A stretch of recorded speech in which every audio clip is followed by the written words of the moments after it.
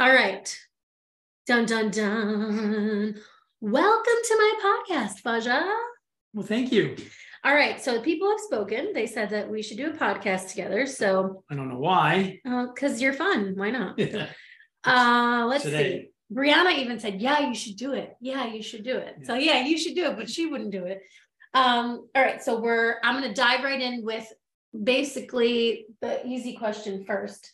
I think someone asked, they said, what was Ashley like growing up and what was her favorite toy? Favorite toy. Her picking blanket was definitely a favorite thing. Like she was everywhere with that until it turned to cheesecloth. Yep. I think you had it to like what? Oh God. So it had nothing left. It was a pillow first. Remember, it was like It was a little pillow.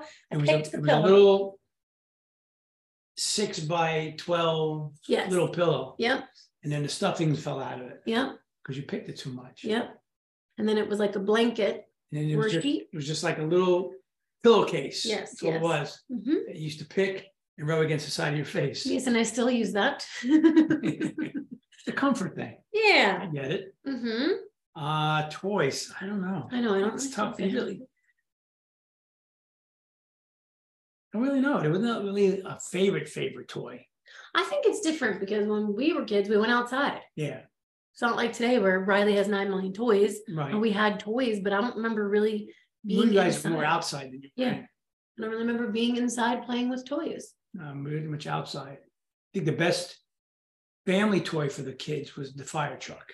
Oh, yeah, the Power Wheel? The Power Wheel. Mm-hmm. That's how everybody learned to drive. Yep. I remember that. Yeah. Mm-hmm. Okay, what was I like as a kid? I would say very young, very quiet, dainty. I was quiet. Photogenic. I was quiet. Yeah. Up until like maybe 8 or 10. Oh. Yeah, you weren't very loud. Okay. Yeah. Brianna used to pick on you a lot. Yes. Remember that. Mm-hmm. Especially the golf course, remember? Mm-hmm. Mini course. Yes. She always had to be the one in charge. Yep. Till she wasn't. Until she wasn't. Yeah. Yeah. So there was no favorite real toys outside a lot. The fire truck, I think, was the big toy that everybody enjoyed. Because definitely taught you how to drive. I think we learned how to drive because of that fire truck. Yeah. So yeah. We didn't have that when Kyle was. I think it was you, Brianna, and Billy. That was it. Yeah. A Power Wheel fire truck. It was. We used to take that to the pool. Do you remember in the development? Didn't we used to drive that down the road? It didn't go fast, but I feel like Mom used to let us drive it. Maybe not all the way to the pool. I went all the way to the pool. So I went up to that first corner and back. And then back. Yeah. You know what I do remember? Remember the time we were in the wagon and we saw the bear? It was like a 500-pound bear eating out of the garbage cans. Oh, we were in the wagon. Yeah. That stupid wagon, Mom. Yes. The car wagon. Yeah. The white wagon. The white wagon. Slab. The wood slab. It had wood panel. Didn't it have wood panel? We were all white. Mom wanted the tourist wagon. Why did I think it had wood on it? We bought it. No, the wood was the Jeep I had. Oh. That panel Wagoneer that I had for like 6 months. That beast. But the white wagon, Mom wanted it. We traded in a vehicle. Mom wanted the wagon because I had all that room. We got it. She drove it for one day. She says, I don't like this. And I got stuck driving it and she drove the SUV. That's right. And then I got rid of that thing in like 2 months, 3 months. It was a station wagon. It was a white station wagon by, I believe Ford made it. Yeah. And we saw that big bear. Yeah, it was big. It was like 500 pounds. It was tearing up everybody's garbage. Yeah, I remember that. Yeah. All right, let's do something fun. Oh. Let's tell everyone about you growing up, playing baseball, and professionally. Really? Yeah, that was Brianna's request. Let's talk about how you played baseball professionally. I think the first time a bat was in my hand, and I have the picture, was in like the summer of 1958 with Grandma. Out of the front of the house. So you were 4. Aren't you born in 55? I was born in 55, August of 58. Oh, sorry, I lied. 3. Right? 8 from 5 is 3. Math is not my strong suit. 3. Yeah. And then pretty much carried on from there. I played what back then used to be called Midget League, which would have been, like 5 to 7 year olds. That was my first trophy. I still have it. Let's see. Then from that, it was not minors, what they call it, farm. Farm was like that age group, like 8 to 10, before you went to Little League, which was like 9 to 12. And I played 1 year in the farm, and then I went straight to Little League. I played on the same Little League team for 3 years. And that was a lot of fun because back then you could walk to go to practice or to go to the field to play from where we lived, and you never had to worry about anybody jumping you, beating you up, or taking your stuff. And you used to get dressed in uniform, and you'd have your bat and your spikes on your bat with your glove, and you go to the field and you play, and game was over, go back home. And even if it was getting a little bit dark, you never had to worry about anything. That was Yonkers? It was in Yonkers before Yonkers became what it is today. So we'll leave it at that. Yeah. After Little League, it was they called it the graduates. It was a 13-year-old team. It was strictly 13-year-olds. It was like that in-between step before you stepped up. And I played on that. That was I know what happened. I started to play on that. I didn't like the coach, and I quit baseball at 13, and I joined the Civil Air Patrol. Really? Yes, which is an Air Force based, like ROTC. Okay. And Grandma says you can either do that or you do baseball, but not both. So I said, I'm not playing baseball. So I went into that. I did that for a year, the marching and all that kind of stuff. Like it's armory. And then 14, I started playing baseball again. I didn't want to do that Air Force thing because it was just a thing because I didn't like the coach at 13. So I played in the 14 to 16-year-old league in the Luddale Association. And then they had an all-star team. And a good friend of our family named Joe Eshu, who was in the Yankees organization when he was younger and was the backup to Phil Rizzuto, he's an incredible artist, I rest his soul. He was coaching the travel team, 14 to 16s, and we had tryouts. And at the end of the tryouts, which was like 2 weeks, he had us all at the field. And I remember the field, and I think it was Glen Field because it had a big cinder track all the way around. And we finished tryouts, and we were all sitting on the wall, and they're going to pick the team. So they picked. So I played at 14. I didn't make it at 15, and then I went out for it again at 16. And they did so you take 5 14s, 5 15s, 5 16s. So they picked the 5 14s, they picked the 5 15s, and then they're picking the 5 16s. So they start calling names, and I'm going like, okay, he should be on the team. I should be called next. And my name didn't come up with somebody else's name. So I definitely should be called next. They didn't call my name. Next one, didn't call my name. Now there's one spot left. He had a little spiel about thanking everybody for trying hard and everything like that. And the last spot was filled by somebody else. And I'm sitting there on the wall, and I realized I didn't get picked. And I remember going up to him, to Joe Eshu, and I says to him, 2 things. One, if you come over the house for dinner, I want to know because I don't want to be there. And 2, you made the biggest mistake by not taking me. Really? And I says, you will regret not taking me on this team. So I played in the regular league. And you were 15 or 16? 16 at that time. So I played in the regular league because I didn't make the travel team, obviously. And we played against the travel team one night at Fleming Field. And I pitched against them and won. I shut him out. And I gave him the ball after the game. I said, here's because you made a mistake. Here's the ball. So every time you look at that ball, you'll know that you should have picked me on this team. Oh my gosh. Yeah. Why did you go to your house for dinner? because a friend of the family. Oh, okay. The painting, that watercolor painting Yes. of me Mm-hmm. from the newspaper article. Yes. He painted that. And he had said to me, if you make it to the AAA or the major leagues, I will do a giant oil painting of you from one of your pictures. And obviously politics. Yeah. But yeah, so played high school ball, went out for the team as a pitcher. And after the pitchers tried out, the coach says, all right, all pitchers go to the outfield. And I looked in the outfield, and you had outfielders out there and probably like 12 guys who were going out just to be like a pitcher. And I was so crowded. I said, I ain't going out there. So I went, got my glove, and he was getting ready to do infield practice for tryouts. And the only guy standing at third base was the senior.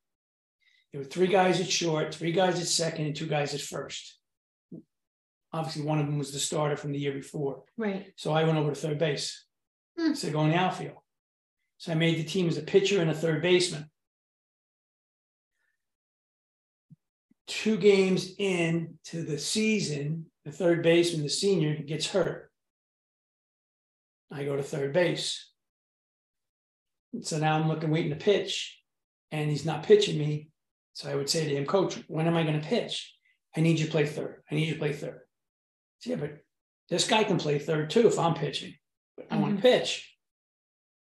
Never pitched in 3 years of high school. That's so I stayed at third base. Never pitched me. And I was probably, without not blowing my own horn or bragging, I was probably better than the 5 pitchers we had. Because I played in the summer leagues against these guys. So I knew, what they were. And I never got to pitch. I always played third base. And then one time we had a week off, and we had played an inter-squad scrimmage against the JV. So I pitched for the JV against the varsity, and one other JV pitcher pitched on the varsity against the JV. And I threw a one-hitter. And then I said to Coach, and I pitched against a starting team except for me. And I was like, Coach, I need to pitch. Yeah. Not pitching. So I never pitched. Stuck at third base. Same thing in college. That was high school, college. College, I made the team, Westchester Community College, as a pitcher. Okay. Came to find out very quickly how my coach had favorites. Yeah. And it was cliquey a little bit. And I didn't really fit in because I wasn't into that cliquey stuff. It's kind of like by myself. So I became the team designated runner, which was like a speed up rule for the pitcher and the catcher. Pitcher got on, or the catcher got on base. Tolli, go run. So I was like the Lou Brock of the Westchester Community College team. In the first year as a designated runner, I stole 34 out of the 36 bases. Wow. And then we had our awards dinner. They gave the stolen base award to the coach's favorite pitcher, who had 9 steals in 16 tries. And everybody looked at him like, well, that's a mistake. And I was like, it is what it is. And the next day I went in the office and said, how did you give Bobby this award when I stole 34 out of 36 bases? He says, you did? I said, look at the book. Yeah. Look at the book. I said, why do you think you used me so much to run bases? Yeah. I said, you don't put me on the mound. You're making me run. Once in a blue moon, you stick me in the outfield or something. But basically, I was just a runner. You think I was like a speedster. I just knew how to run bases. Yeah. So that was college. That was college. So when did you play for the minor leagues? Was that after? Was by chance. The summer league team that we had, the shortstop, it was Kevin Ty. Okay. And one fall, when was it? Spring, Kevin said, there's a school in Florida called Boca Raton Baseball School. I'm thinking about going there for 2 weeks to get ready for summer ball. You want to go? So I said, well, let me see, how much is it? So whatever it cost for the 2 weeks, we got the money together and we flew down. It was the first time I was on an airplane. And it was like the first time, it was like the coolest experience taking off. I thought it was like a kid on a roller coaster ride. So we went down to the school. We played every day, practices, and then we had inter-squad games in the afternoon. Did some pitching, played some outfield. And at the end of the 2 weeks, they called me in the office, both of us in the office, and they says, you guys want to come back in November and play winter ball? So we were like, can't afford this, because it was like for 2 weeks, it cost us like $500. That's room and board and the food and stuff, but plus your airline flight. So I like, I can't afford that. So the guy who was director of the camp said, if you come back and play, it's only going to cost you $75 a week for the board, and you eat free in the cafeteria, because we were on a Boca Raton College. Okay. And they used the back half of it for the baseball school. Boca Raton College didn't have a sports team. It was a small, almost kind of private, rich kid college. Okay. So we went there. Like I said, we got done. So I said, well, I got to go home and find out. So I went home, talked to my father, and I says, they want me to come back down and play winter ball. And I really wasn't working. Were they going to pay you to play winter ball, or just? No, you do it. You pay $75 a week to live there in the dorm, and you work, and you, to the balance of what you don't pay. Like you worked with the young campers. You shuttled them back and forth from the airport. Mm-hmm. And then at the same time, then we did our workouts as this travel team. And so I talked to my father, and I says, if I'm going to get seen by anybody, it's going to be in Florida, because that's where it happens. Mm. So I figured, I said, if I can go down, give it a shot, and at the end of this winter ball season, if it doesn't work out, then I know it wasn't meant to be or whatever. Yeah. And so I pulled money together. Mom and Dad gave me some money. And Kevin decided he was going to take the job at the post office and not go. So we got through summer ball. We had a real good season. We won the league again. And I flew down to Florida, and I played. We started out in like mid-November, and right through started playing. So I was playing the outfield, some, and then we had a game against Miami-Dade North, which is a really good college. And we were driving down on the bus, and the guy that was going to pitch for us that day goes up to the coach on the bus and says, I got dead arm. Like I don't feel like I can throw. So he was like, well, let's see what happens when you get there. So I lean over the seat and said to the coach, I said, Skip, if you're in a bind, because we played every night. Mm-hmm. So I said, Skip, if you're in a bind and you need someone to throw, I can pitch. I pitched back home in the league. I says, I can pitch if you need me to. And his answer was, with that Boston accent, you fucking outfielders think just because you can throw the ball from the fence to home plate that you can pitch on a bump. Just don't worry about it. Just catch the goddamn ball and get on base. I'm like, oh, Jesus. So I sat down. Guys were all laughing. We get there, warming up. We're in the outfield warming up, and he comes out to me and he flips me the ball and he goes, here, don't get us effing killed. Go warm up with Frank. Nothing like confidence, huh? Nothing like it. A little support. So we go warm up. I tell Frank what I can throw, how I'm throwing it, and this and that. And we get in the game. And the first inning, we don't get nothing. So bottom of the first, Miami gets up, and first guy grounded out, I believe. Then the next two guys I walked. And they were like, the plate, which is 17 inches wide, for some reason with that umpire, it was like, if I didn't throw it right down the middle, it wasn't a strike. So our coach, Jerry Garner, he's at the top of the stairs looking at me like, Jesus Christ, throw strikes. And catcher was Frank. Frank looked over and goes, Jerry, he goes, he's hitting all the corners. We ain't getting nothing. So now that Jerry starts yelling at the umpire, punch a hole in the mask, open up the bird cage. You're looking through the wrong end of the funnel, all these things. Yeah. So Frank comes out, calls time. He comes out to me, goes, look, he goes, we're going to have to do something here. I said, well, I can't throw it down the middle. That's like giving it up. So it's first and second and one out. And your number 4 hitter gets up. It's a big Cuban kid. I'll never forget, a big barrel chest Cuban kid gets up. And but that back then, you didn't have to have a flap on your helmet. You could just wear the regular helmet. So he gets up in the box to hit, and Frank calls time. He comes out to me and he goes, we got to throw it in and up on his hands. If we let him extend his arms, he's going to crush this ball. We just know it. So I said, all right. I said, I'll turn it over. He goes, all right.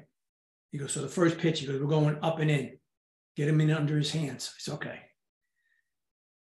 So I get in the set position, first and second. I throw the fastball and I turn it over, and it rides up and it hits him in the side of the head. Oh my God.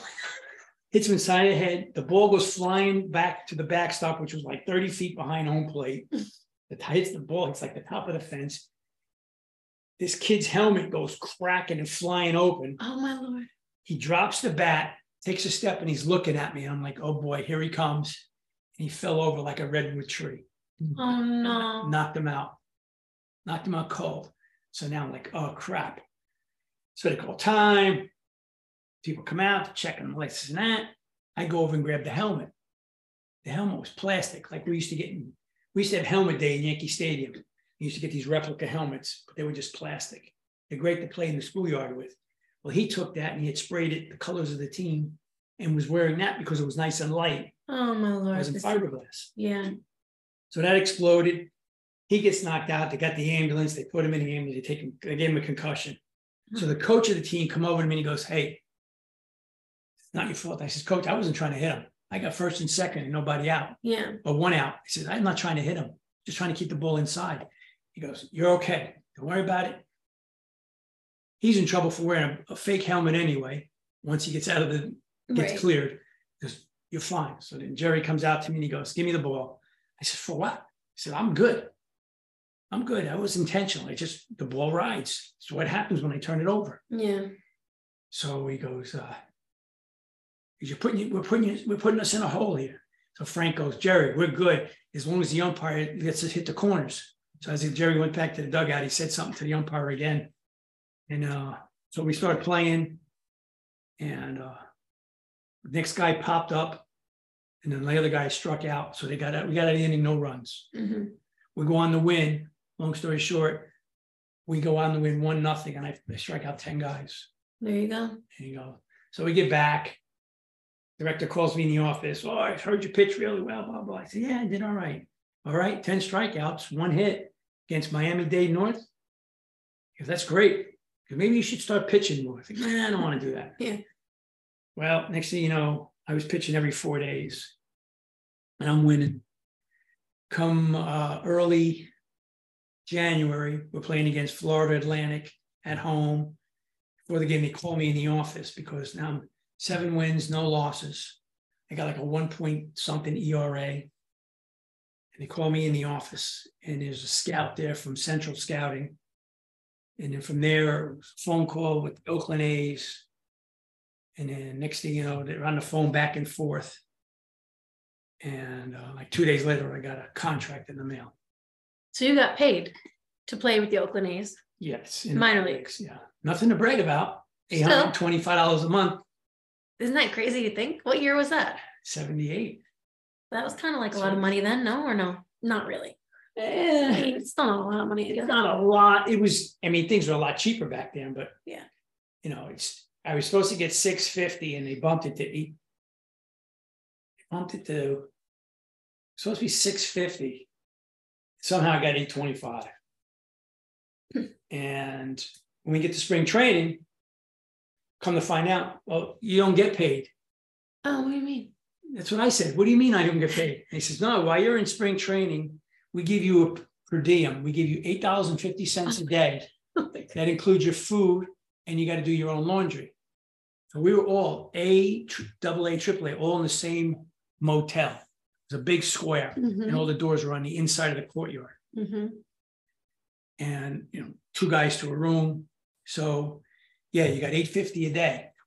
So you get 7 times 8 is 56. I think it was like $64 for the week. Oh my Lord, what do you do with that? So you're supposed to eat. They give you lunch when because you're at the complex all day, and it's usually like bologna and cheese sandwiches or ham and cheese and soup and fruit. Not like today in the minor leagues, where you go in the locker room and it's a giant spread, even for single A players. Yeah. You know, in the training room and all that. We didn't have these big training rooms. So anyway, I called home. I says, we're not getting paid. We're getting this per diem thing. So my father sent me down like $500 to hold me over. Texas Union, whatever the thing is. Yeah. And so he wired me down money. So I had extra money. So I found this Chinese buffet next door to the hotel. $3.50, all you can eat. Oh, there you go. I'm in. Because breakfast was like a bowl of cereal and you're on the bus. Then when you get there, you grab some fruit and you wait till lunchtime. And by the time you were done at the end of the day, then you go back, whatever, and clean up and go find something to eat. Excuse me. So I used to go in the buffet place, Chinese food. So I used to go in there so much that as soon as I walked in the door, the owner would go, oh, Mr. Bill here. Go sit over there. You know where to sit. And you weren't allowed, if you didn't finish what you ate, you weren't allowed to take it out. That was the policy in the restaurant, except for me. Oh, he used to give me a little box. He goes, I know you're not finished. You're going to eat. So here. Oh, that's so nice. So he used to give me, and I used to put it in the refrigerator. And eat it. And then eat it later. Or eat it for breakfast. Because there's all vegetables, rice. So $3.50 a day. And then once in a while we'd splurge and go diagonally across the street from the hotel to King Arthur's Pizza. And all the names of the pizzas were from like the Knights of the Round Table. Oh, that's cool. And each pizza was different. And that's where I experienced the first time black olives, ham, and pineapple on pizza. Sounds disgusting. But it was really good. I could do black olives in pizza. I don't know about pineapple. Pineapples and ham. And ham. It was really good. I know some people love that. So that was that. So that's when you. So that was that, and I did for 2 years. 2 years, okay. And I pitched well the first year. Went to spring training for the second year. Near the end of spring training, which is like the worst time, because if I back up and tell you the first year, there was a catcher in camp in my first year there from California out of high school. He was a black kid. And he had like a bazooka for an arm, like a cannon. From behind the plate on his knees. If you were pitching and he threw to second, you had to literally duck to get out of the way because he threw missiles. And they kept playing him in right field because of his arm. But he was signed as a catcher out of high school. He got like a $200,000 bonus to sign. But back then, if you signed to play pro ball, now you're ineligible to play college ball. So like if you got cut or whatever, you couldn't go play college ball because you signed a pro contract. So anyway, the end of spring training is the worst. The last like 8 to 10 days back then, because it was like the Grim Reaper. Guys were getting cut.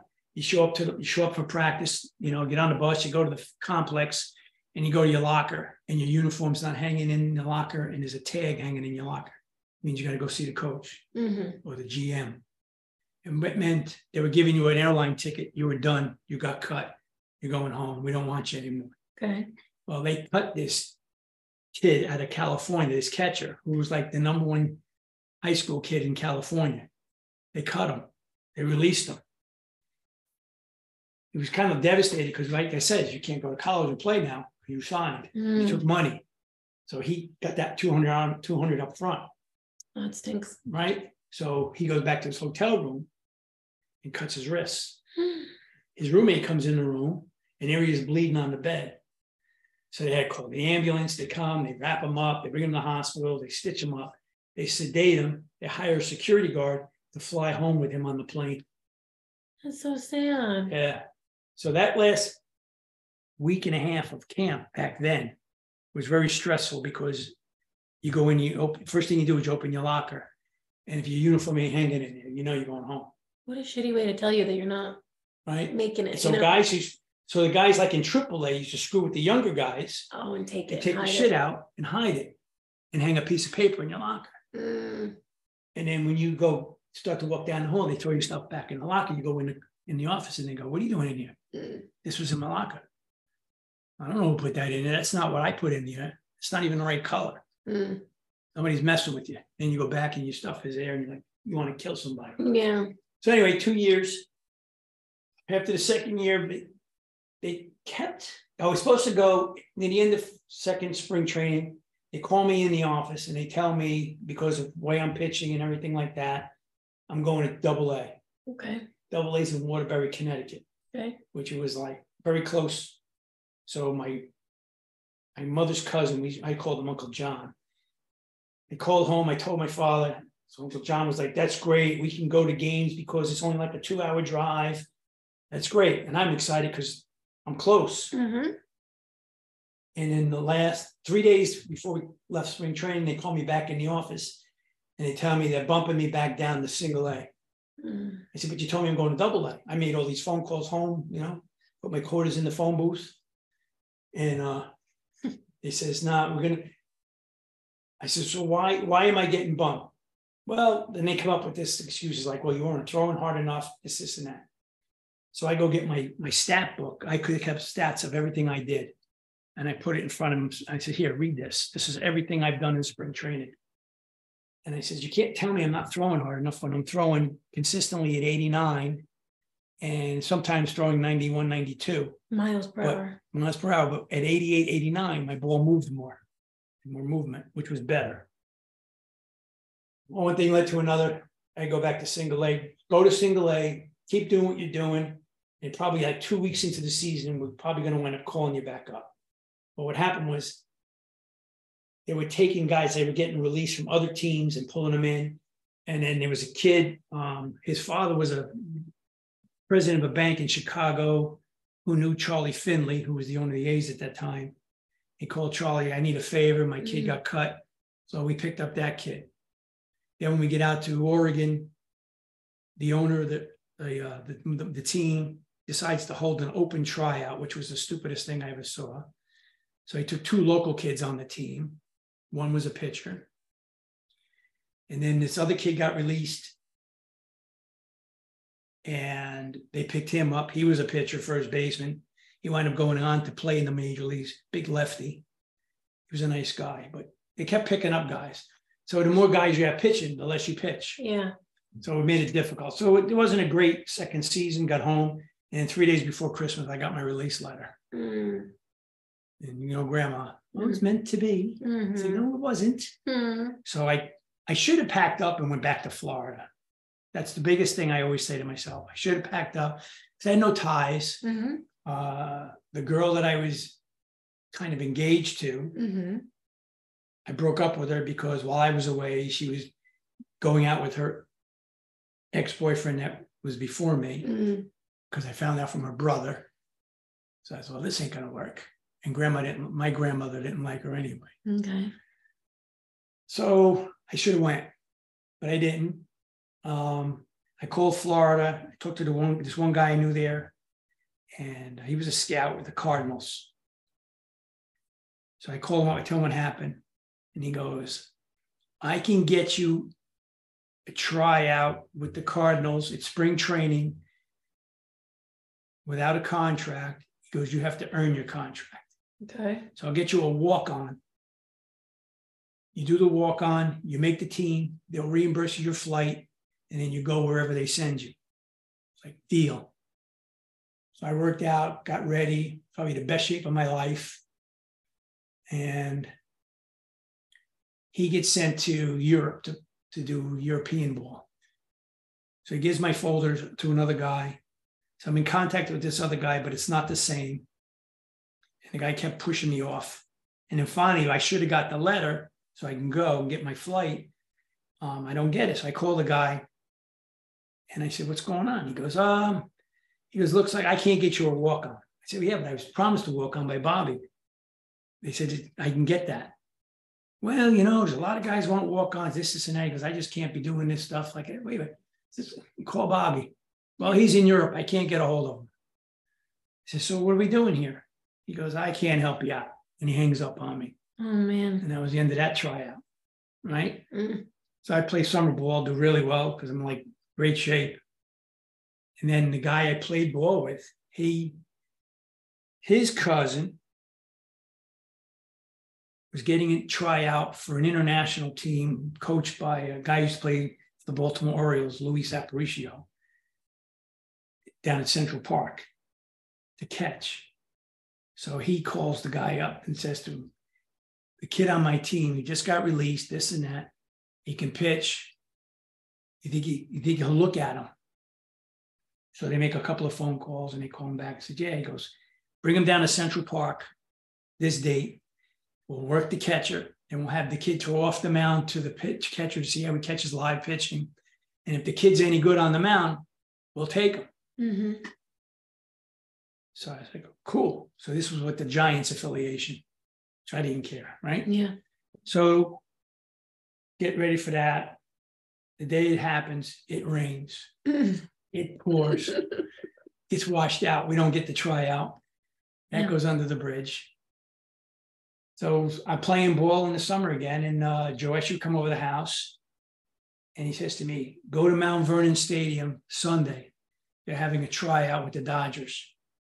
It was supposed to be a closed tryout by invitation, but it got in the paper. Go. So I go. There was supposed to be 35 guys there by invitation only. Like 120 guys show up. Oh, wow. All different players, right?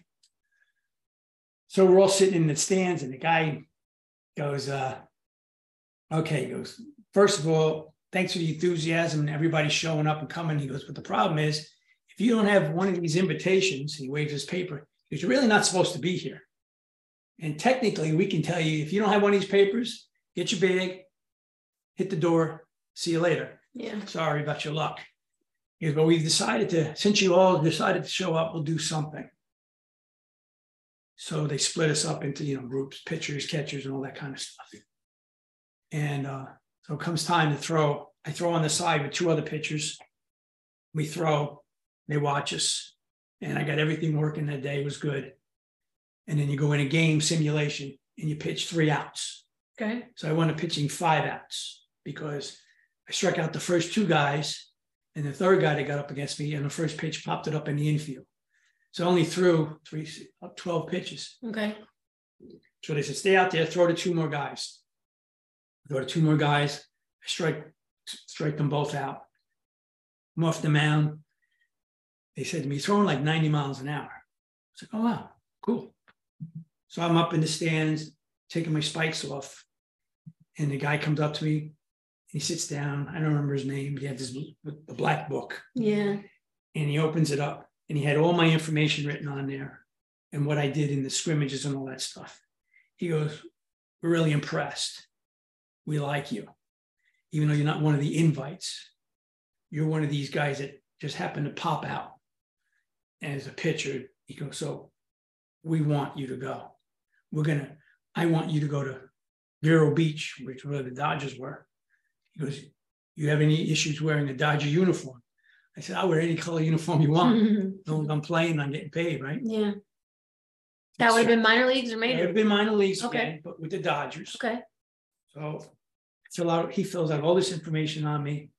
He goes to me, right? He goes, you should get a letter by this date.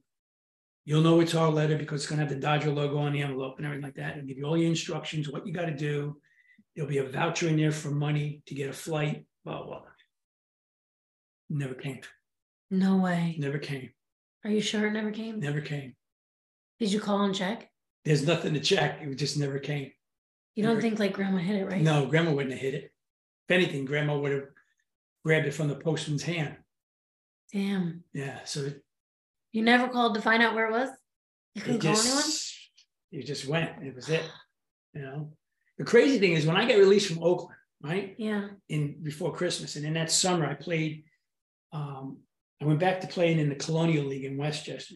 And I played with the Mamaroneck Braves. And we were playing against the team from the Bronx. I think they were the Mets. And the first game, it was a Nurshell Robbins against the Mets. And in the second game, it was us against the Mets. It's like a split doubleheader thing. So we get there, and there's like 12 scouts behind home plate because they're watching the kid from the New Rochelle team pitch. His father works for NBC, made a few phone calls. The kid was good. Come watch his son play, try to get him a contract, get him signed. Well, he has a bad game. he's blowing up at the umpire, screaming, carrying on, doing all the stuff you shouldn't be doing with all these scouts there, right? You got to stay professional. Right. So he winds up losing the game, but like right after the game was over, most of the scouts said, we're getting ready to leave. And Joe went up to them and says, hey, he goes, I got a kid pitching the second game, just got released from Oakland during the wintertime. He goes, I think you guys should stay and watch him. And they're like, no, we don't come here for that and this and that. Go, stay for a couple innings and watch it. So 3 guys stayed. The other 9, they all left. So after the second inning or the third inning, they left. Okay. One left and the other left. So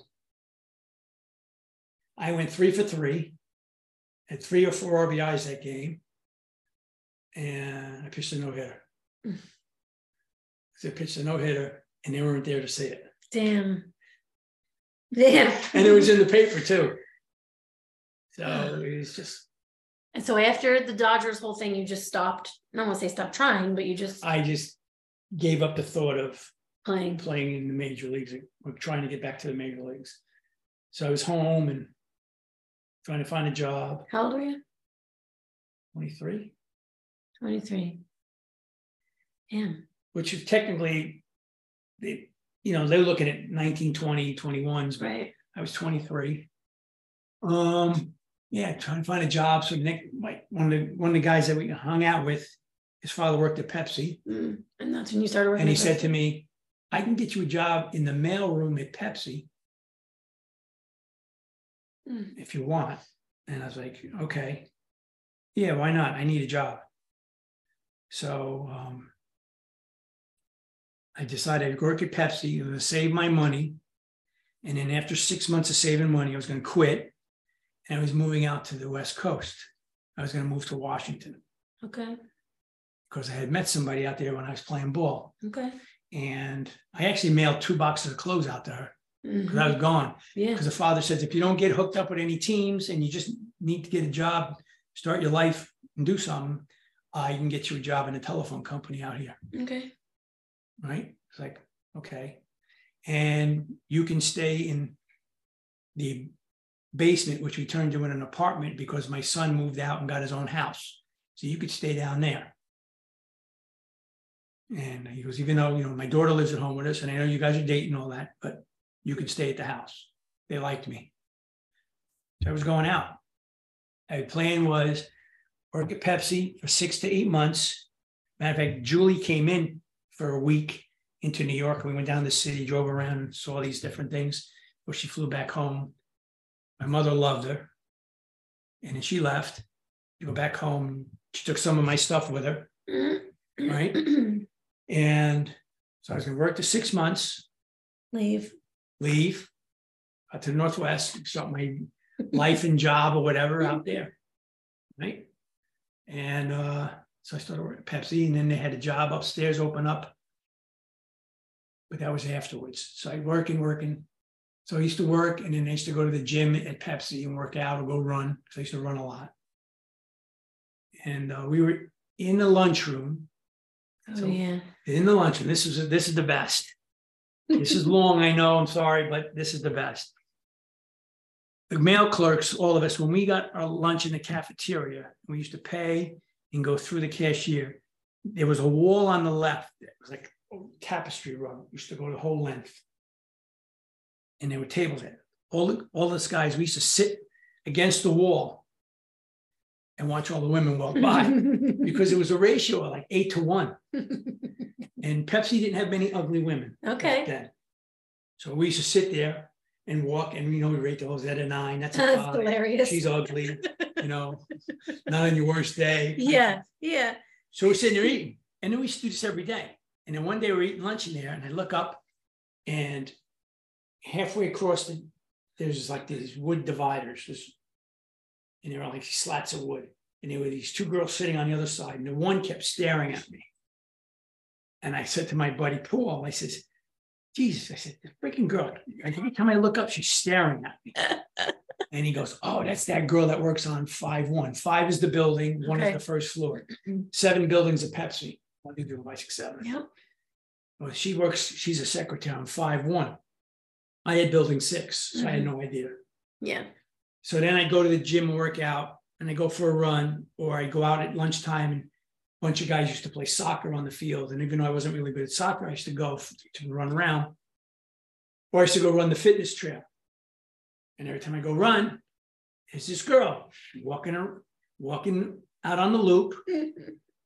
Every time I'm out, I go run the fitness trail. She's walking on the fitness trail the opposite way.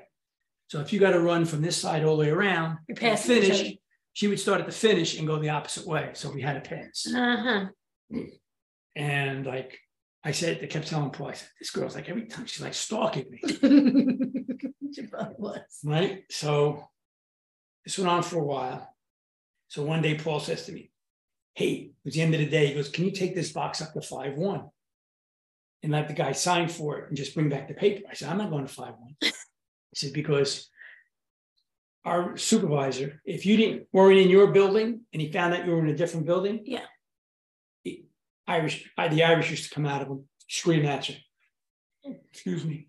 So I said, I'm not going. He goes, come on, I got to finish sorting my mail. Do me the favor. I said, if I get caught on 5'1", I says, I'm kicking your ass right in his mail. So you're not going to get caught.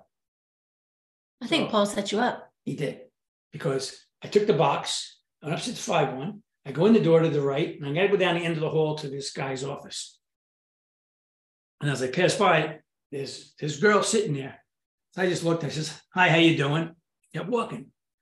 So I'm walking down the hall, and I get like this weird feeling. I turn around, and there's the girl leaning up over her desk, looking at me walk down the hall.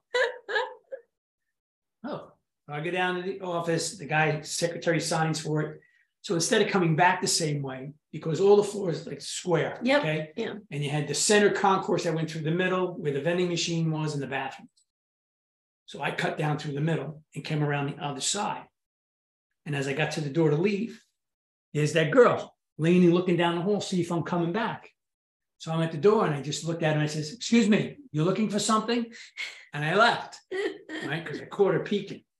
Went downstairs, turned the paper in, and I said to Paul, "You bleep bleep." Yeah. He says, "You knew she was going to be there, didn't you?" He goes, "She's pretty, right?" I said, she's all right. He goes, "She's pretty, right?" And I'm like, "You set me up." And he goes, "Yeah, I did." He goes, and it worked out. So I said, "Oh man," I said, "I ain't going up there no more." So she kept stalking me. And I was like, in my head, I'm going to Washington. I don't want no girlfriends. Yep. I'll go out and hang out, but I don't want no girlfriend. I don't want nothing. You going. You know, my life's going out there. And then for some reason, Secretary's Day, I put a yellow rose in a flower, yellow rose flower in a bag, like an office envelope, and brought it up and gave it to her. I didn't know. For Secretary's Day. Yeah. Look at that. The plot thickens. Yeah. And that's how I met your mother. And just kept playing ball. Your mother would come watch me play double headers instead of go to the beach. Yeah. She was very devoted. She was determined. Determined, yes. You know, come to find out, she tells her girlfriend after the first day she saw me, she goes, "I'm going to marry that guy." And her girlfriend says, "You're crazy." Because I'm telling you now. She goes, "I'm going to marry him." She stalked me. She did. So I wound up not going out to Washington. That was your choice? That was a tough thing. Because like when I started dating your mother, like I said to her, "I take you out, but I don't have a car." Right. And she took you over to Yonkers. Like without getting the car out of my mouth, your mother just jumped into, "Oh, I have a car." You know? And then, like you said, the one day she drove me home from the bus stop because I didn't have a car. And she didn't live like down the road from me. Yeah. She lived over the other side of the bridge. And then grandma says, "Oh, you're in trouble." Yep. So we started dating. And every time she came over to the house, in grandma's house, I had that picture of Julie on the shelf. She would put it down, She right? put it down. I kept thinking, why does this thing keep falling? But she knew you were dating her. She knew. She knew you I was kind of were leaving. cheating, right? No, because On Julie. I know, but like I wasn't like engaged to the girl or anything. We You said just you like were were dating. Okay. No, Barbara, I was engaged to that was Barbara I met when I worked at the home for back then you could say the home for either special needs or mentally retarded. Yeah. That's where I met Barb because I was a lifeguard there. Oh, that's right. Yeah. So Julie, I know about this picture because Mom has told me about that picture. Yeah. That she used to put it down every time she'd come. Every time in the closet. Yes. Because all my stuff was in the closet by the dining room table. Yep. And I had Julie's picture on the shelf in the closet. And she would put it down. She always lay it down. That's funny. Yeah. Well, how long were you dating Mom before you called it quits with Julie? Oh God, specific dates you get your mother, because she'll tell you what she was wearing the first time I gave her the flower too. Oh yeah. She'll tell you exactly what she was wearing. I feel like it was a blue sweater or something. Yeah, it was she used to wear almost like suit outfits. Oh. Your mother used to dress Suits? Dress to kill. Wow. The high heels and all that. Hair always done.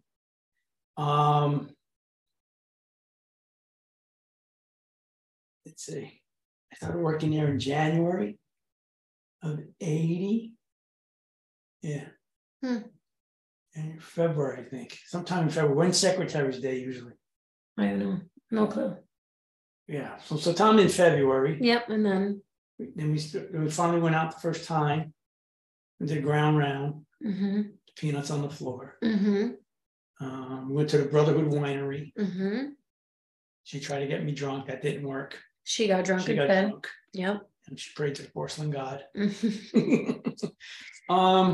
then that was it. A day in August, went out to the mall in Nyack. I had a whole plan in my head. You were gonna break up with her? No. Oh. It was a great night, a lot of stars. We drive back to the house, to Grammy's house, pull in the driveway on Woodside Drive, and go to get a car. And I was going to ask her right there. Oh, to marry you. To marry me. So we were in the parking lot at the mall, and I said to her, "It's really nice out tonight." And she's like, yeah, that's that. So let me ask you a question.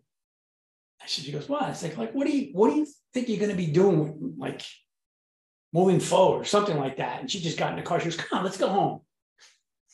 So we get in the car, we drive back to the house, we get out, we're in the driveway. I go to ask her like she's going to be doing like the next 20, 30 years. And she just grabbed the bag out of the back seat and went in the house. So here I am standing out in the driveway like, what the hell? So I'm standing out there and she finally comes out. She goes, are you coming inside? I said, I was, but I wanted to ask you something. So what do you want to ask me? I said, just come over here. She came over to the car. Typical. And I says to her, what are you going to be doing? What do you think you'd be doing in the next 20 or 30 years?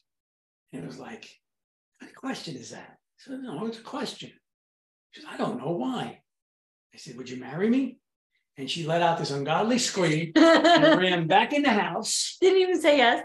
Ran back in the house. Mom, running in the house. And then I walked in and Grampy got out of his chair, walked over by, remember when we used to walk in, you had the washing machine and stuff on the right. Well, the staircase went up. Okay. And he came from the sitting room in the basement where he used to sit and watch TV, got by the staircase. As I came in, walked up to me, he goes, well, she's your problem now. So I looked at him and I says, I should have asked you first. And he goes, it's okay. You got my approval. Like I said, she's your problem now. Oh my gosh. And then went upstairs and Grammy gave me this big hug. Did she even say yes? She just ran in the house? I finally said yes upstairs in the kitchen. I said, you're going to answer me or you're just going to keep screaming? Oh my gosh. Yeah. That's so funny. Yeah. So it was that. They obviously broke up with Julie before that. Oh yeah. When I decided to stay at the job and not move, called her on the phone. And I remember Grandma, you've been on the phone 20 minutes. What are you doing? Like, I'm on the phone. Leave me alone. Because, phone on the wall, right? With the water. Oh, yeah. Yeah, no privacy. No. Oh, man. Thank God we had like a 10-foot cord. So I'm sitting like in between the hallway and stuff. And Grandma's like, you're going to get off the phone? I was like, you expecting a phone call? She's like, no, but why are you on the phone? I said, I'm talking to Julie. That's a long distance call. That's going to cost us money. Oh, man. Pay for it. So like half hour or so on the phone, I just said, I'm not going. He says, and if you want to burn my boxes in the fire, I truly understand. Yeah. And stuff like that. And so she mailed everything back. That was nice. I would have burned your shit. That's what I expect. I said, look, there's 2 boxes of clothes.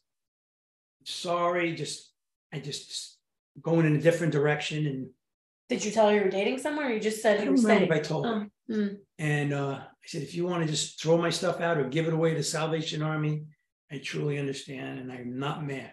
And I hung up, felt like crap a little bit, felt bad. Of course. And then like 2 weeks later, my boxes show up in the mail. No letter. No, just her nameplate from this job that she got. On the nameplate it said Julie Tolli. Oh shit. Yeah. Had this nameplate made for her desk. I was like, oh God. Oh. So that was, like, instead of a letter, I got that. And yeah, that was a big slap right in the face. Yeah. I felt bad for a while. I mean, yeah, of course. Human. But I wasn't like engaged or anything. Just like we were dating. Yeah. Long distance. Yeah. You're on the phone. It was tough. Yeah. Because she's over at West Coast. So yeah. And it's not like you have FaceTime video chat. No, just a phone with the wire on the wall. Yeah, phone with the wire on the wall. Dial. Well. Yeah. So. That's crazy. So that was it. That was it. I went on to state play ball. Forever. Forever. I mean, during my younger baseball days, I got a total of like 5 no-hitters I can claim. The last one was when I played in a 45 league in the Westchester before we moved to Florida, and I pitched a no-hitter against the Giants. So let me ask you this: Coach, in your first thing you did when you were like 14, 15, 16, that coach that was the shithead, and then you had a lot of shitty coaches. I feel like high school coach sucked. They all kind of didn't believe in you. I guess. So what made you keep playing? The love of the game. Just to prove people wrong. Prove them wrong. Because there was a lot of, you're not good enough. So if you told me I wasn't good enough, you were going to do it. I was going to prove you wrong.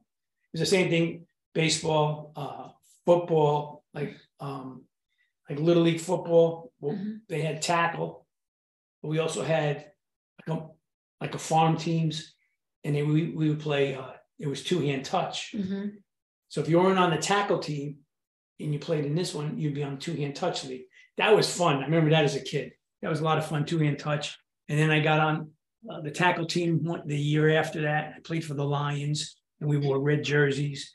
And they used to have a building at the complex, small complex, and all the football equipment used to be in there. And you used to come up and you get dressed. And we had the helmets with no padding inside. It was just those straps, suspension straps that just set on your head. Yeah. Everybody had the same face guard. There was no lineman's guards and all that. It was just the 2 bars across, but you had the pants and everything like that, with the padding. And football was fun. Basketball was fun. I wasn't the best, but I played hard. Played in like those fall league kind of things. Didn't play high school basketball because they wanted you to run cross country.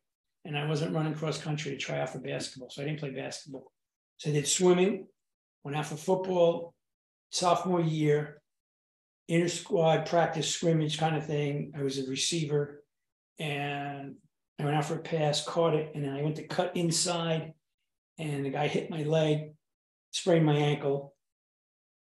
And then what happened was I was playing on the side street, because we used to play on a dead end, and we were playing football, and I caught a pass, and as I caught it, my foot got caught underneath the tire of the car parked, and I stepped over and I twisted my ankle, and it blew up like a balloon. So my football was done. To rehab my ankle, I started swimming in a pool, and the coach at Yonkers High School used to run a swimming program at this Linden Street pool in Yonkers. And I went there to one day, and he goes, why don't you just I'm here every day. Just come swim, rehab your ankle. Wait. So that's what I was doing. And then I wound up swimming for the school, for Saunders. I went to Saunders because it was a trade school. My Uncle Al wanted me to become a carpenter so they can put me to work and get me in the union, which we see that didn't happen.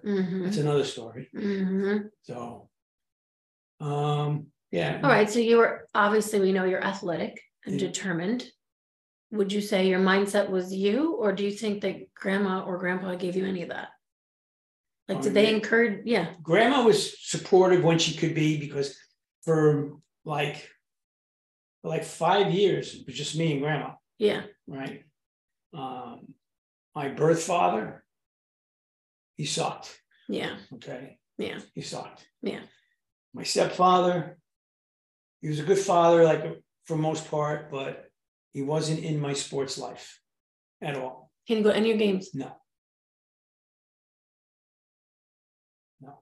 I have no high school pictures of me in uniform. None. Grandma didn't go either?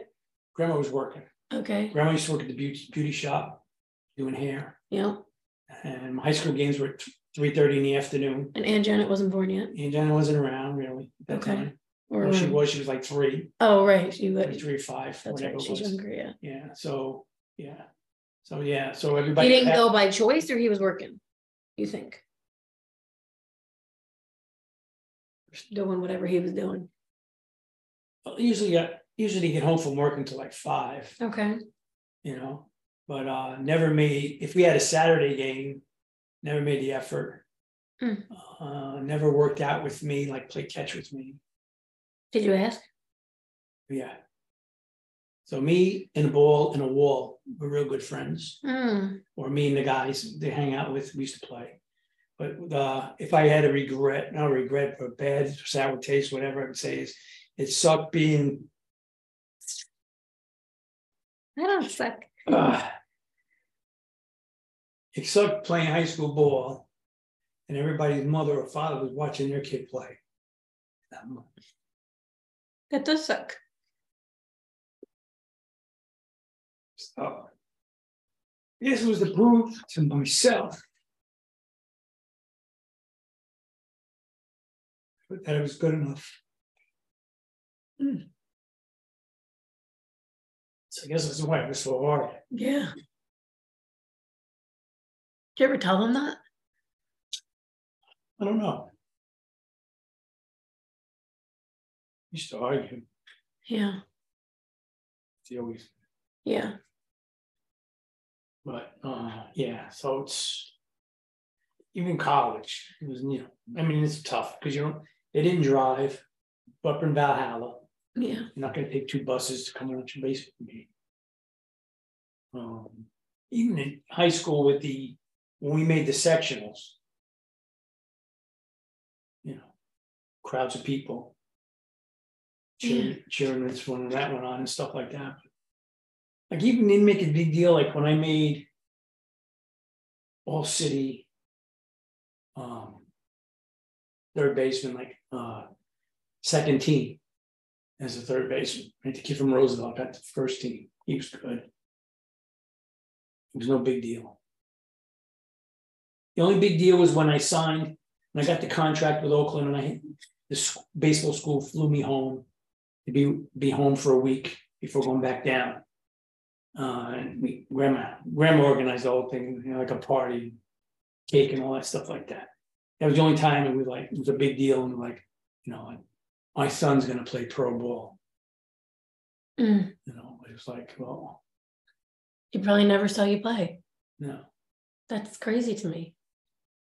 Even Little League, at 12 years old, the field is only a 10-minute walk from where we used to live. We used to always play on Saturdays. My mother came once in a while, but. You weren't close with your uncles like that they would even come? No, my Uncle Al was always working. Yeah. Wasn't he a dick? He was hard. Right? Wasn't one of them like mean kind of? Uncle Al turned out to be a real meanie. Yeah. Uncle Al was hard. Here's one for you. None of this. High school graduation. Don't even tell me they didn't fucking go. Guess who was sitting in the audience? Don't tell me no one. My Aunt Roro. My mother stayed home. Why? To make food. Oh my gosh. My Aunt Roro showed up with my cousin Anthony to watch me graduate. That's why I was kind of so close with my Aunt Roro. Yeah. Aunt Roro was married to who? Or was your mom's sister? It's my my mother's older sister. She's the one when you graduated high school back in the day, guys were getting cars and stuff like that, right? Well, I knew I wasn't getting a car, and I was okay with that. Me and my 10 speed were just fine. But I got to go up to my Aunt Rose for the summer, and with Uncle John, her husband, and my cousin Anthony, who and I were like so close. That was her son. That was one of her three. He was the youngest one. Anthony and I used to fish together, swim together, run around, do all kinds of stuff. And when I graduated high school, I went with my Uncle John, Aunt Ro, and Anthony. We went in a camper in a pickup truck with a cap on the back. And we went cross country. We went all the way out to Mount Rushmore. So we were on the road for 6 to 8 weeks. That was my graduation gift. So I got to see the country. Okay. I would take that over a car. Right. And then we were supposed to come back to the south end. I remember Mount Rushmore, and then we were going to start making our way south and go into like Colorado, Nevada, and then come through northern Texas and Alabama and work our way back home. But the heat was so bad back then that people were coming north saying like, oh my God, it's like 120 and this, man. So we turned around and we went through Montana and went back across the northern part of the United States, through, the northern states into Michigan and all that kind of stuff, and worked our way back home. So I was gone for 8 weeks. And I still have all those black and white pictures. Michael John was a cop, detective, but down in his basement when he lived in Somers, he had a dark room for developing. And he just developed all these pictures. So all these pictures on these camera rolls he took when we were away. We got back home, we cleaned up everything, and I stayed up there for like another 2 weeks, and we helped him develop all these pictures. And I have like a thing like that in my drawer of all these pictures, black and white, throwing snowballs in July and Little Bighorn and Mount Rushmore and fishing in Yellowstone Park. And that's cool. Stuff like that. It was cool. So. Don't give me the finger. So what else? I don't know how you know all those stories. How do you remember everything like that? I don't know. I can't even remember, honestly. Like, there's not a lot. I remember. You remember every detail. I mean, you can go on forever. Like, talk to me and Pat Mitchell, my childhood friend who lives in Texas, and we accidentally connected through Facebook Messenger. I tried to get a hold of him for years when my sister found out where he was living, because he coached at Mercy College. Okay. He was the basketball coach. And then we kind of, like, you go to college and you separate ways. Pat and I went to community college together for 1 year. And then he went to a different college and I stayed at community college, and you kind of separate, you grow up, and all the guys I hung out with, they all just like disappeared. Yeah. But Pat and I were probably the closest out of everybody that I hung out with as a kid and a teenager growing up. We had a lot of great memories. And we accidentally connected somehow on Messenger. Now, in the future. A while ago. And now we message each other like once a week. That's great. And for a while, I couldn't get him to go FaceTime. He wouldn't go FaceTime with me. I don't know why. And then he was in a coffee shop. Was it really him? I don't know. It was weird. He just wouldn't do it. Kept avoiding it. And I kept telling him, like, I don't care if you're bald. You got a glass eye, whatever. Let's just talk. I mean, we're best friends growing up. Yeah. And he was in a coffee shop in Texas where he lives, and he butt dials me. Right? Somehow sitting on his phone, and it dialed me in a FaceTime. So it opens up, and I can hear him talking, and I can see his back. Yeah. And I'm yelling, Pat, Pat, Pat, for like 5 minutes. Finally, he grabs the phone and he's going, who's calling me? I said, Pat, look at your phone. You FaceTime me. And he looked like this. He looked at me and goes, holy shit, Billy Tom. And it was really him. It was him. Because weren't you thinking at that point, like, did someone catfish me? Right? Because he can video you, No, it was him. And he still got this giant head of hair. Yeah. But it was all white. He's completely white hair. If you look up a picture of a basketball player called Pistol Pete Maravich, Pat Mitchell hairstyle was of Pistol Pete because he loved Pistol Pete. Mm. And Pat was really good at basketball. And Pat used to like try to copy everything Pistol Pete did. Like a lot of kids did, but Pat was a Pistol Pete kid. And he had the hair, he used to wear the floppy socks and the whole thing. So yeah, so it was out of a freak thing that we connected. And so like we're back and forth. Like he put stuff on Facebook, not a lot of personal, you don't put no personal stuff really. There's all this other stuff up there. And So you still talk to him? Yeah, I talked to him like a week ago. He actually FaceTimed me. So the plan is possibly I may go out to Texas for a weekend To see him. to see him. Well, that'd be so cool. Or if he goes, if you're in Palm Coast visiting your sister-in-law, and I happen to be in Palm Coast visiting my sister, who lives 10 miles from So Ann Arbor. funny. How crazy is that? He goes, maybe we can hook up there as well. Yeah. It's like, yeah, that's fine. It's just, he goes, when you get back from your trip, he goes, give me a call. He goes, we'll figure it out. That's cool. I mean, it's gonna be odd at first because we haven't seen so many. Yeah, but it might not be. You never know. You know, like I said to Mom, I said, I wonder if it's gonna be awkward or not. You know, Maybe for you. I don't know. Wait, so You've been anyway, talking. Yeah. So what else? Well, that kind of goes into what I was going to say about we're talking about your upbringing, but how did that shape you into who you are today and parenting? Do you think that's why you're so strict? I think I was strict because I don't know. I just didn't want my kids to go down the wrong way. Yeah. Right? Makes sense? Yeah. So I figured the only way around it, and Grandma was, you know, when you were a kid, back when we were kids, you did something wrong, you got the spoon, you know, you got the whack on the ass, and never got hit in the head, right? When I stayed with my grandfather for the summer to help him in the garden, all that, if I screwed up, it was either the back of his hand, the paddle, Oh my God, or the cat of nine tails was on the wall, which he really never used. It was like a stick that was wrapped in leather, and at the end of that were 9 straps that came off it. If So he they hit you with called it that, they called it the cat of nine tails. that is abuse. Back then it wasn't. It was like do the right thing. So he used to have it hanging on the wall, and it never left the wall. Yeah. And I'll never forget this. We were in the garden because if I wanted to go swimming with Anthony or go fishing, I had to work the garden in the morning. So we used to get up, Grandma give us a little breakfast. Grandpa go down. I go down in the backyard and help him. He had this huge garden, right? Probably as big as my yard in South Carolina, maybe bigger. And he had corn, the strawberries, and all that.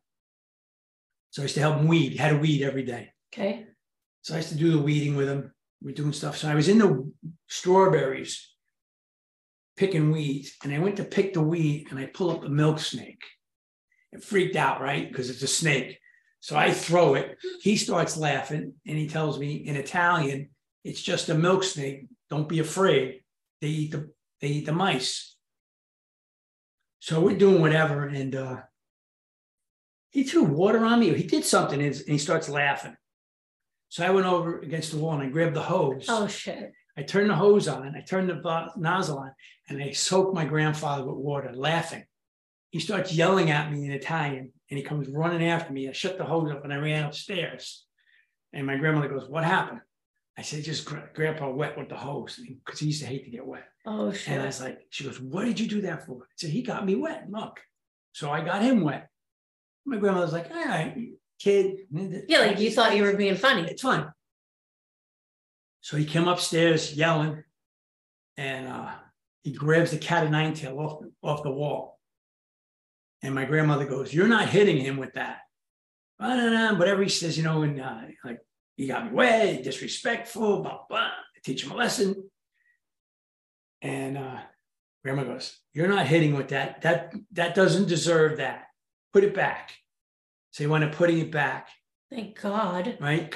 He came in, changed his shirt, and he came out of his room. And I was by the kitchen table there, getting a piece of bread and butter. And as he walked past me behind me, he gave me a shot on the rear end with his hand. And it hurt, because you know, you're a kid. It hurt. And he looked at me and he said, like, don't do that again. And I was like, okay. He goes, let's go. We got to finish. And we went back downstairs and finished up. But yeah, he took, and then none of the grandkids ever got hit with it, but it was always there. And you knew it was there, right? Look at high school. Yeah, but I mean, like, you were just having fun. You think back, right? Like, it's, I mean, maybe. You remember, this is old school Italian. I know, but. He's from the old country. Yeah. So it was certain ways that he was like not hip to it culturally. It was cool. Yeah. You know, so it was okay one way, but not the other way kind of thing. Yeah. So yeah, so, but I didn't get hit with it, which was lucky. But it was always there. Yeah. You know, it was always the hand on the rear end if you're disciplined. Sometimes they caught the back of your leg, but it is what it wasn't like they grabbed you and just kept wailing. Right. One shot usually all it took. You know? Yeah. Or grandma, who would never hit me, maybe once or twice in my whole life, would just take my baseball glove. Oh, and that was punishment. That was death. Yeah. Especially when everybody's playing and I can see them from my window across the factory to the schoolyard, and everybody's playing ball and I can't go. Because of this, or this, right? It's because of your grandmother that I used to rip up your guys' homework. Oh, I know. Thank you very much. For those who don't know, if I wrote sloppily, if it wasn't perfect, if I erased too much, if the lines weren't, he would rip up all my homework and make me do it again. But all these. I know. You don't think that was harsh? No, because grandma used to do it to me. I can remember doing a whole notebook sheet of paper of math problems, right? Arithmetic back then, we used to call it. And she'd look at it, all the answers would be right, but they weren't in, all the problems weren't down in a straight line. They were crooked, offset, whatever. And she'd rip it up. And then she'd take the ruler and she'd make straight lines like columns. And she'd say, now rewrite it and put them in the columns and redo them again. And here I am sitting at my desk, with my math book open, writing the things down, adding them up, because you couldn't write the answer down. You had to add everything back up again because she took it and threw it in the garbage. Yeah, make you do it all over again. So that's where that comes from. Yeah. But I mean, in high school, you messed up. You used to get detention. Yeah. But detention was 5 o'clock in the morning at the school, in high school, and you had to run around the gym floor until 6:30, nonstop. Because the assistant principal used to be in school at 5 o'clock in the morning. Yeah.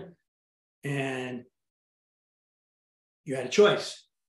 Come in at 5:30, run your detention, because it wasn't after school detention, or you can come in just before the bell rings, go in Mr. Hurley's office and get the paddle. Gosh, and no way. He had 2 paddles on the wall. Paddles. That's legal? You could hit kids in school? One paddle had holes in it, one didn't. And they were about maybe 2 foot long, 1/2 inch thick, routed edges, varnished, really pretty looking. And you had a choice which paddle you want. And you used to pick a paddle, put your hands on the desk. No. And they would say forehand or backhand. And it really didn't matter. So you pick one and you have a nice day. No fucking way. Yeah, she gave it the paddle. You ever hit me with a paddle? I probably would have hit you over the head with a fucking paddle. I got hit with the paddle. I got the paddle twice from the assistant principal. Once, because I was stupid. I did something stupid in the lunchroom. And the other one was I showed up late for school because I was playing hockey at 4 o'clock in the morning. And the guy dropping me off from playing hockey got me there late because we played longer. I can't believe it was legal to hit kids. Yeah. In school, like. 4th grade, Mrs. Aiello, she slammed my hand. The desk, you know how the desk used to open up? Oh, gosh. And I used to lift up the lid and all your stuff was in there. Yes. I was in there looking for something while she was teaching and she came over and she slammed the desk down on top of my hand and it crushed my communion ring onto my finger. I had to go to the... Yeah. And grandma didn't do anything? I think grandma went to the school. I think she went to the school. Oh, man. 4th grade. Yeah. Mrs. Aiello, she was like the Wicked Witch of the West. That's fucked up. But yeah, so yeah, high school we used the paddle. Junior high, 7, 8, 9.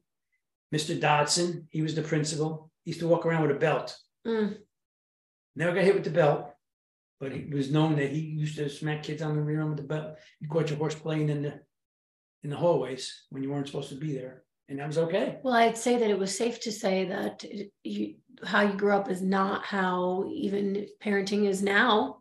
Not even close. Yeah, no. I've never hit Riley. Not even close. There's two. Sometimes I think today's, there's too much discussion of when the kid does wrong instead of just old school in it. Yeah, but do you really even think old school worked for you? It worked for me. It worked for me. Kept me out of big trouble. It kept you out of trouble because you were scared. Oh yeah. But do you feel like you ever had a safe space to talk about how you felt about things? No, probably not, right? Because you were more scared. You know what I'm saying? Like, no, my mother would, I mean, if my mother, you know, like I said, she never really hit me, but if she did, it was always with the wooden spoon. And like I said, it was never in the head facing, it was always in the rear end or in the hand, because you're grabbing something you're not supposed to.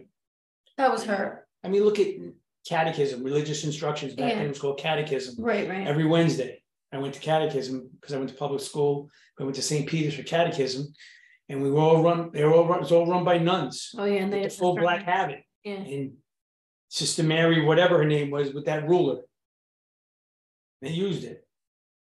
Well, yes, you were. I would say that you were the straight and narrow, except for your one story you just finally shared after all these years of your drinking at 21. Oh. Aside from that, yeah, I don't know. I mean, did you feel like loved by Grandma Tolli? Oh yeah. You could talk to her and go to her. You felt safe to go to her and talk to her and all that. And she didn't really. It was always about my mother, never about my father. Right. Yeah, I don't know. I mean, times are different, but back then it was the way, I guess. You know, like the Mandalorian. This is the way. Yeah, the way. Well, you didn't. I don't really think I ever remember being hit, to be honest. Maybe once. You got shot in the butt, and the one time I grabbed you. I never forget. I forget how old you were. Okay. Maybe teenager. You mouthed back off to me. We were living in Emerald Green in the ranch, and I chased you into the back room, the room, my bedroom, and I pinned you against the wall, and I had my hand up to hit you, and you let out this bloody scream.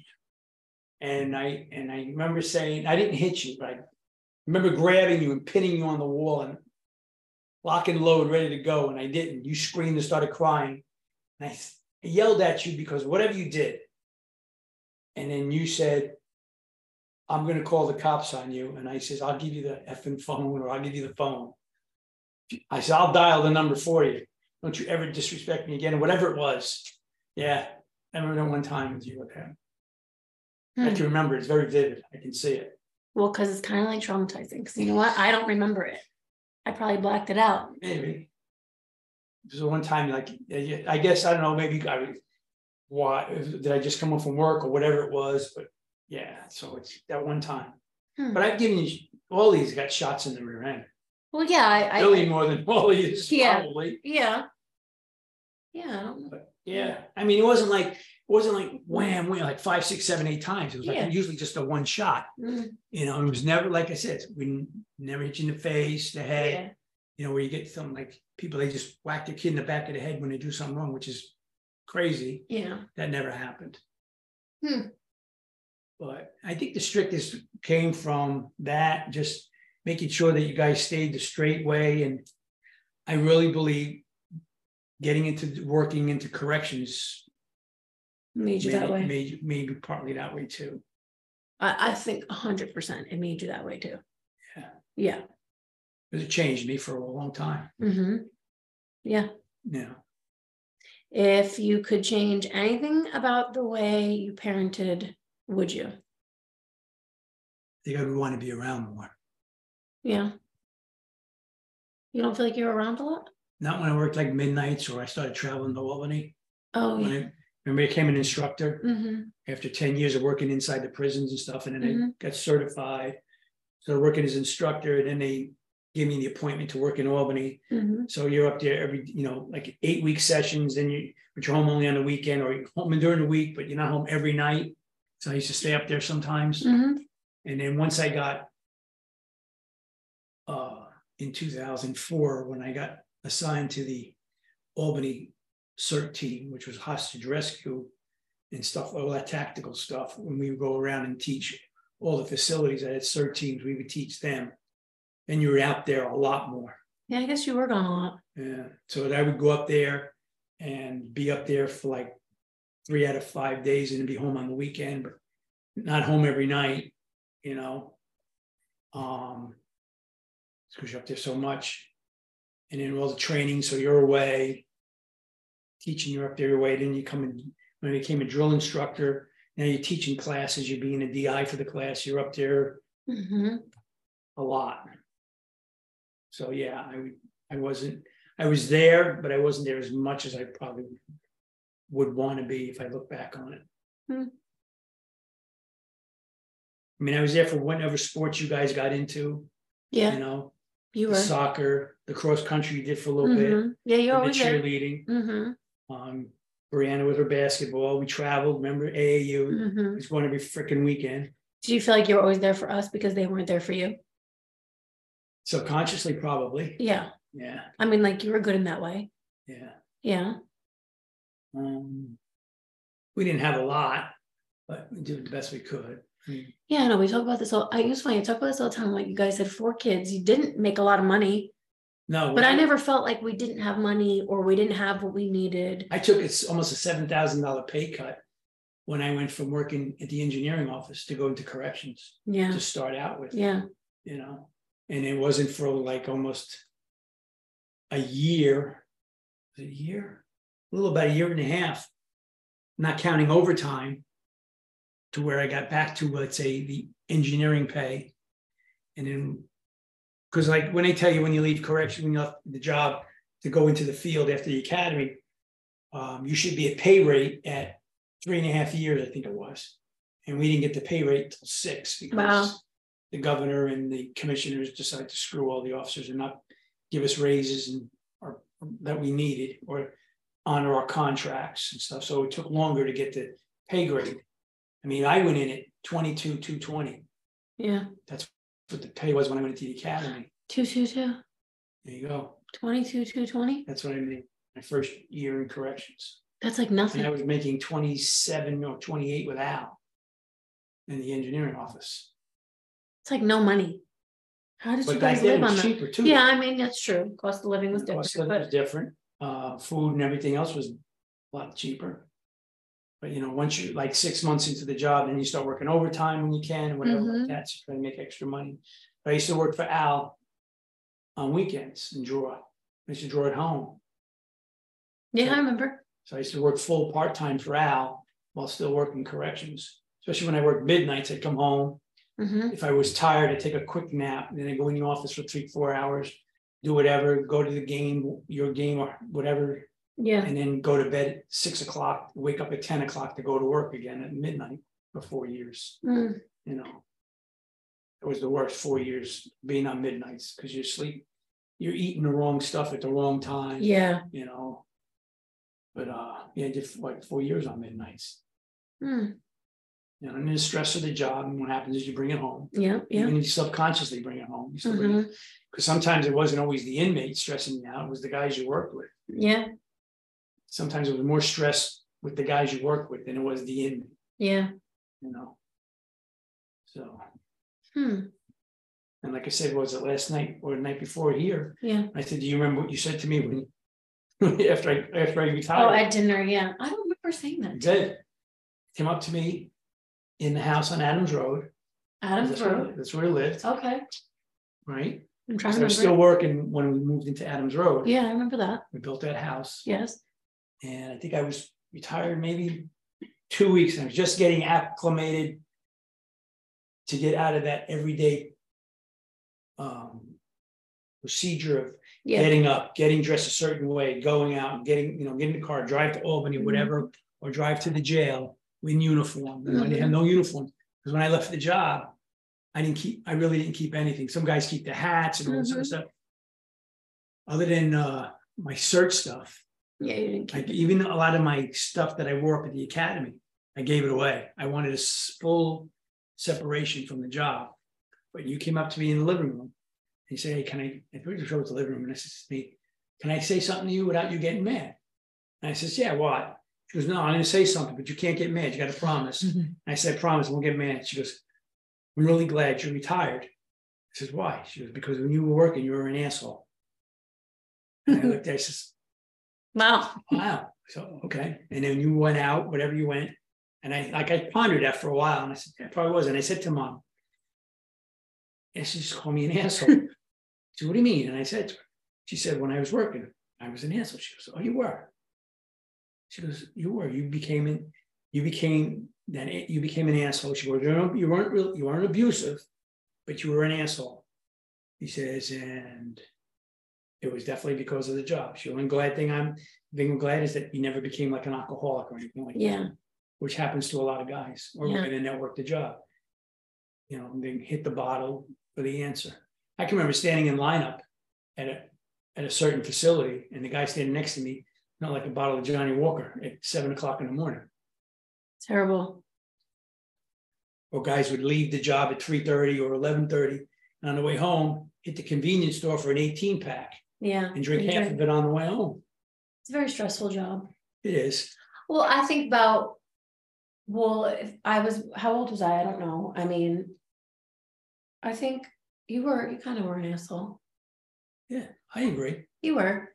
But I think it was more because I just wanted I kind of wanted like a cuddly, lovey dad. Do you know what I mean? Like I wanted it wasn't, it wasn't easy to talk to you growing up. Probably Don't you remember I used to write you letters to tell you how I felt? Yeah. Yeah. Yeah. I mean, now as an adult, and even just talking and hearing your story before, I could see why you kind of always were the way you were, or maybe why you weren't so open.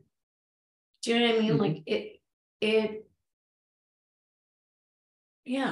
it's I always say this. I always say that because now in today's age, without sounding like I'm dating myself, but today's age, we can talk about mental health therapy. We can talk about the things that we went through so we can heal through it. But when you and mom grew up, you didn't get to talk about the things that affected you. You kind of had to just deal and keep it moving. Yeah. I think had you not even even if you just were able to process some of the stuff that happened to you when you were a kid, even with your birth father, and even just it's sad to me that grandma and grandpa weren't there for you like that. That's heartbreaking because I know as a mom now, I don't care what Riley does, I'm going to be there and show up. Right.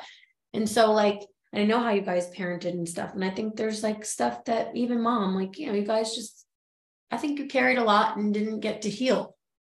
Probably. And I think in a way of you projected maybe, or you were kind of closed. I don't know. Do you know what I'm trying to say? Yeah. Yeah. Not very open. Very quiet. Yeah. Even on a job. I mean, you have friends on the job and everything. And then when you retire, you really see who was a friend and who was just a job friend. Mm-hmm. I mean, I don't have a big clique. Like when I retired, my last week at the academy, after my last class graduating, the director of the school, the academy, kept telling me, pull my papers. I'll get your item number assigned to the academy. You don't have to work in the prison anymore. You stay up here until you want to retire, but we want you to stay. We want you to keep DI and this and that. And I'm like, no, time's up. Mm-hmm. It's time. Mm-hmm. Because they were making a lot of changes in the jail too. And a lot of the changes were, in my opinion, pro-inmate, not pro-officer. Mm-hmm. And it was getting tough to deal with all that crap. So, and even in the academies, a lot of things were changing. And I just said, I had enough. So the last graduation was really well. I got a little surprise. And then the last lineup at the academy, they gave me a card. And I was surprised, a buddy of mine who was a DI, who I met through DI, and he was from one of the shop camps. And I'm older than him, but I kind of look up to him because he was on point. And he went around and he made a collection.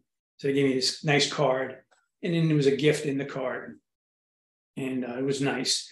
So I didn't know retirement party and all that stuff like that. And I had to spend my last 2 days or 3 days, whatever it was, at the jail to go through the final process to get my retirement badge, my retirement ID, and all this crap, and turn my stuff in. And a couple of guys came up to me and goes, "When's the party?" I'm like, "What party?"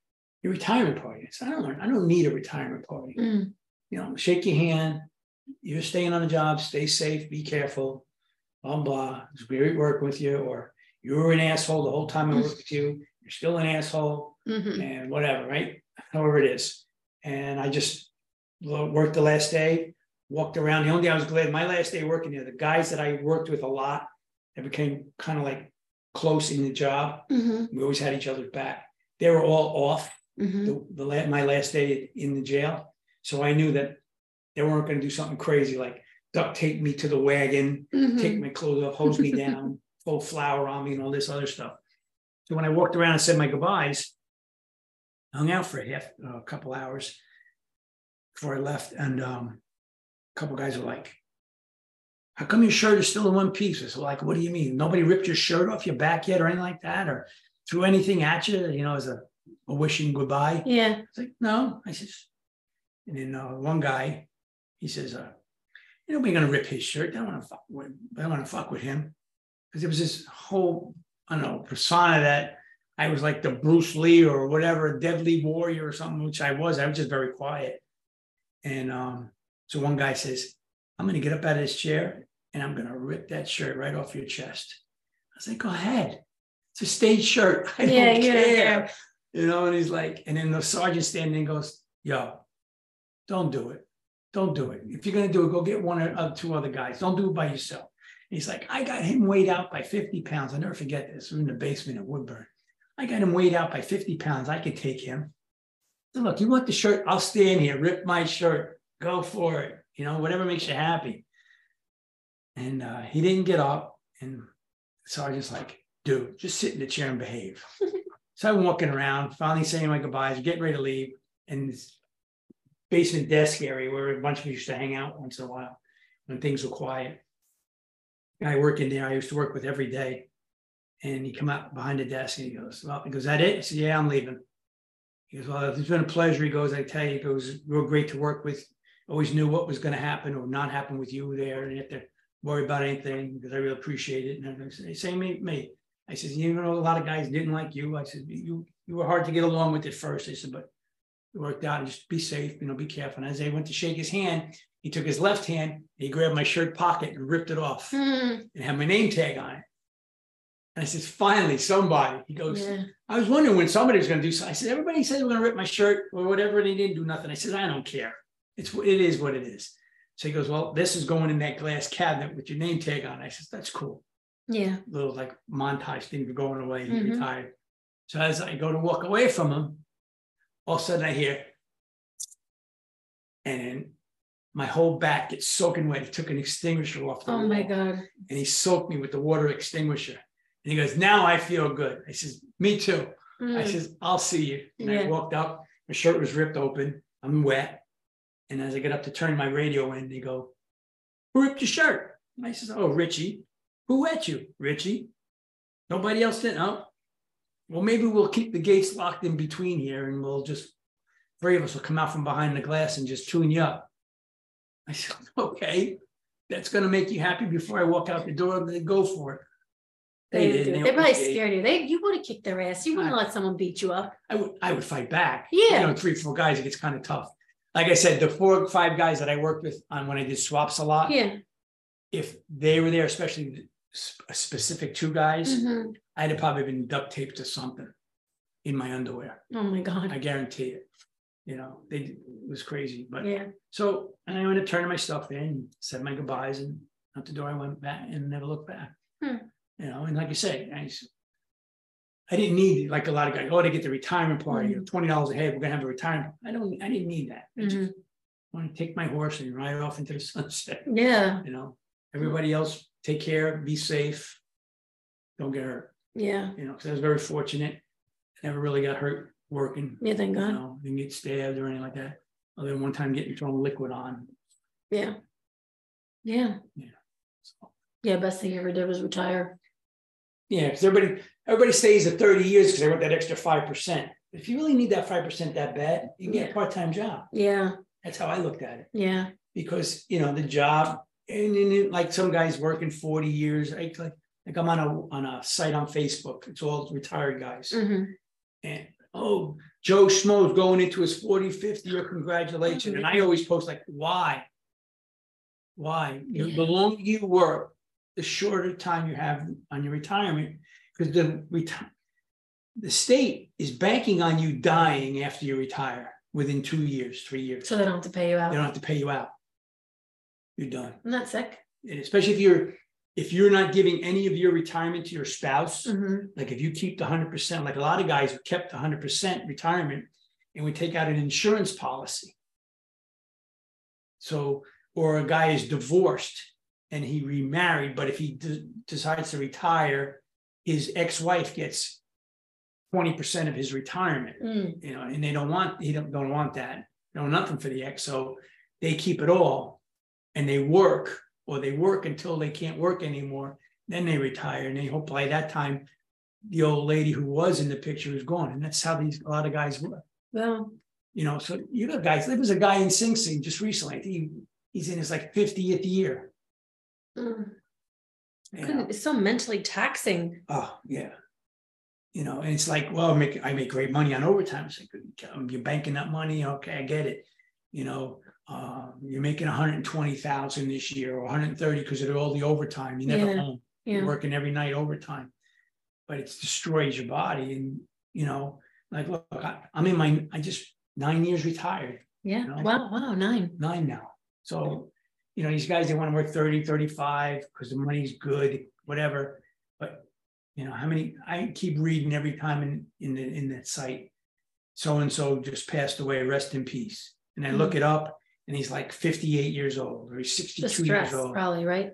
The stress, the abuse you put on your body because maybe you're that one guy, you're that person that liked to drink after the job to release all that tension, you know, or whatever.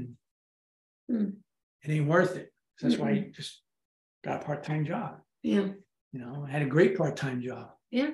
Gained a mountain. Gained a mountain. Gained a mountain. Well, I'm going to pee my pants. Okay. All right. 2 things. All right. Oh, these are good questions. Just answer them in short form, not Italian form. All right. Your point of view. So a father's point of view, you, of me. Here.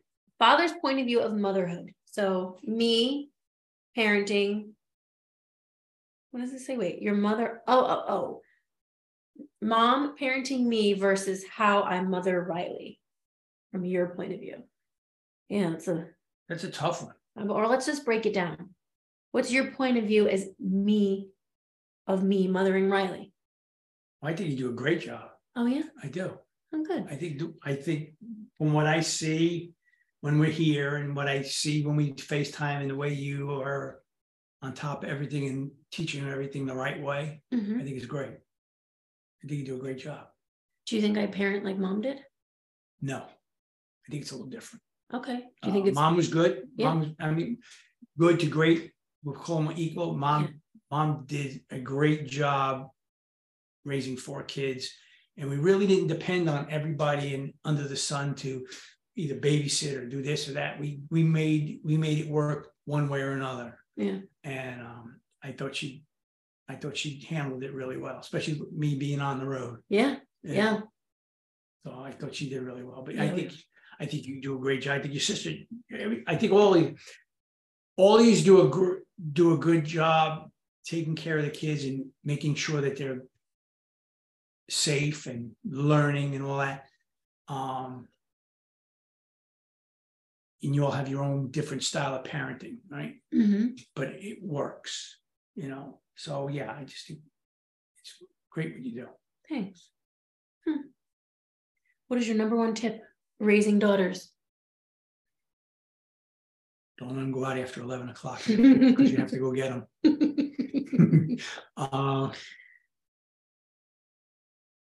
It's my number 1 tip raising a daughter. I think a daughter you have to pay attention to a little bit more sometimes in certain things, but on the other hand, with boys, I think boys you have to be more thumb on, because I think it's a cliche or whatever it is, but I think boys tend to venture out and test the waters of things maybe that they shouldn't be doing more than a girl. I think girls have more that self-awareness, common sense, like I'm not doing that. That's stupid. Unless they're raised in a real broken home where there is no moral rights and wrongs. I think girls are easier. Except when they start dating. Then you start worrying about them. Right? And we saw that. Right? We could tell everybody about what's that, Club 52. Oh, Area 51. Area 51. When you showed up. And I showed up at the dance place. Oh And the man. bouncer tried to stop me from coming in. And I says, you have two choices. You can move to the side or I'll walk over you, but I'm going to get my daughter. Yeah. Yeah. Well, that was a tough time. Yeah. I wasn't supposed to be there. I know you weren't. It wasn't even legal. I know. Yeah. But Joey lets you in all the time. I know. That and then the time you and Trista went on a date. Yep. And you pulled in the driveway late. Like 3 a.m. Snuck in. Tried to sneak in. Yeah. I was standing in the basement. Yeah. And then I went out to the car. Oof. And I said to the kid, what time is it? He said, it's like 3 o'clock. I said, what time did they tell you to be back? I think I said 11:30. You said, I think you let me stay till 12. You said not 12. You actually said to him, not 11:59, not 12:01, like whatever it was. You were like, she needs to be back. This time. And we did not come back on time. Right. And I said to him, I walked out to the car. And as I walked out to the car, the kid in the passenger seat elbowed him and says, look up. And I looked up and I'm standing right there. I said, roll down the window. He rolled down the window and I said, what time is it? He said, it's 3 o'clock. I said, what time did I tell you to be back? 12. I said, so 3 is not 12, right? He's like, right. I said, okay. Why don't you put the car in reverse, you back out of my driveway and don't ever come back to this house again. And he never did. That was that. And you were like, don't go out there. I know. You know, because you're like a teenager, like, there's me. No, I said, don't ever come back here again. I said, forget this house exists. And he looked at me and goes, all right. I said, what are you still doing here? Yeah. Yeah. Yeah. I think he probably still remembers it too. Okay. Let's end it with a positive note. What are you most proud of me for? I'm not Billy. So you...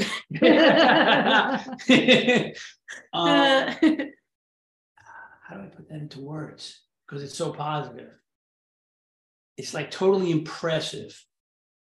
It's what you've done with your life, with what we'll say, the basic education, right? No college. You tried college, it didn't work. It doesn't work for everybody. Didn't totally work for me. I went because I was pushed into it because grandma didn't want me to go into the military. What you've done and the goals you set when you got out of high school and it was basically like, I really don't want to work for nobody. I can't work in an office. So you started with the personal trainer stuff and the exercise classes, which I did kind of copy from because I used to do it, Mom did it. So you fed into that and you got hooked into that and you took off and you started taking all those classes. And I still have vivid memories of going to Guam and Zumba and 200 people in the gym. It was like, blow me away. And it was like, that's my daughter up there, you know, and the woman goes, I don't care. This is my spot. But I think with the basic education that you had and the goals you basically had then to where you are now is so totally impressive. It's like, it's pretty awesome to see where you are now and always refusing not to work 9 to 5 for somebody, right? Yeah. And it started with the fitness stuff. And we weren't making a lot of money doing fitness stuff, remember? Even when I got you into New Hope. Yeah, no. We weren't making a lot of money. Yeah. You know, we did a lot of time and energy to make a class that nobody understood, especially when you're doing music choreography and the group power stuff and other things. And then now you're into this and the way you've just taken your social butterfly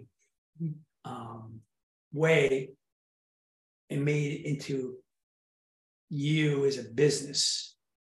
And everybody's like sucks into you because of the way you present yourself. It's pretty cool. Thank you. You're welcome. Pretty cool. It's like, that's my daughter. That's right. Yeah, it's good. It's cool. It is. You know, I mean, what we're making $200-300 a week. I don't even know. Borrowing money here, borrowing money there. Yeah. Right. I think I borrowed money from you and Mom till I was fucking 30 something. So much. I was dating Kevin asking to borrow money before I actually had money coming on my own. Yeah. And now you're doing pretty good. Pretty good. I'd say I'm doing pretty good. I'd say you're doing pretty good. Yeah. Yeah. You're doing good. Sister's doing well. Yeah. Kyle's high school education, got a little trouble, got out of trouble, doing well as a mechanic, making really good money. Sometimes spends it on stupid stuff. He'll never listen to this, right? Maybe. And Billy, he could, he sucked in school. We all know that. He got his GED, and we went. I never forget this. Me, him, and Mom went to Middletown to go to the mall to buy him pants or something. And I happened to be reading the newspaper before we left the house, and Middletown Honda was looking for lube techs. Oh yeah, and he went and got the job. And I says to him, "Put something decent on. We'll go in there and go and look for a job." And he's like, "What are you talking about?" I said, "Middletown Honda's hiring. You're going to go in and look for a job." And we pulled in. He goes, "What do you want me to do?" I said, "Go inside. Tell me you hear about the job." And he went in there. I said, "Don't come out. Go in there." And he went in. Came out 20 minutes later. Got in the car. I said, "What happened?" He goes, "I got a job. I start Monday." And he started changing oil, rotating tires, which came very boring to him right away because he built that Camaro in my garage from nothing. Yes. Right. That whole engine out on the floor. He built it, turned it, and flipped it, made money. Yeah, I remember. Without a book. And he started doing brakes, and he just kept going. And it wasn't until he moved to South Carolina that he got official certifications, because Hyundai sent them to school in Atlanta for all that paper, because everything's about the paper, right? And became his master mechanic and could fix anything. Now he's fixing farm equipment out in friggin' Missouri that he never went near. But his expression is, if it's got an engine, I can fix it. And he just unfortunate with his veneers thing. It's hard for him to get a job and stay on it because he can't focus with his spinnings.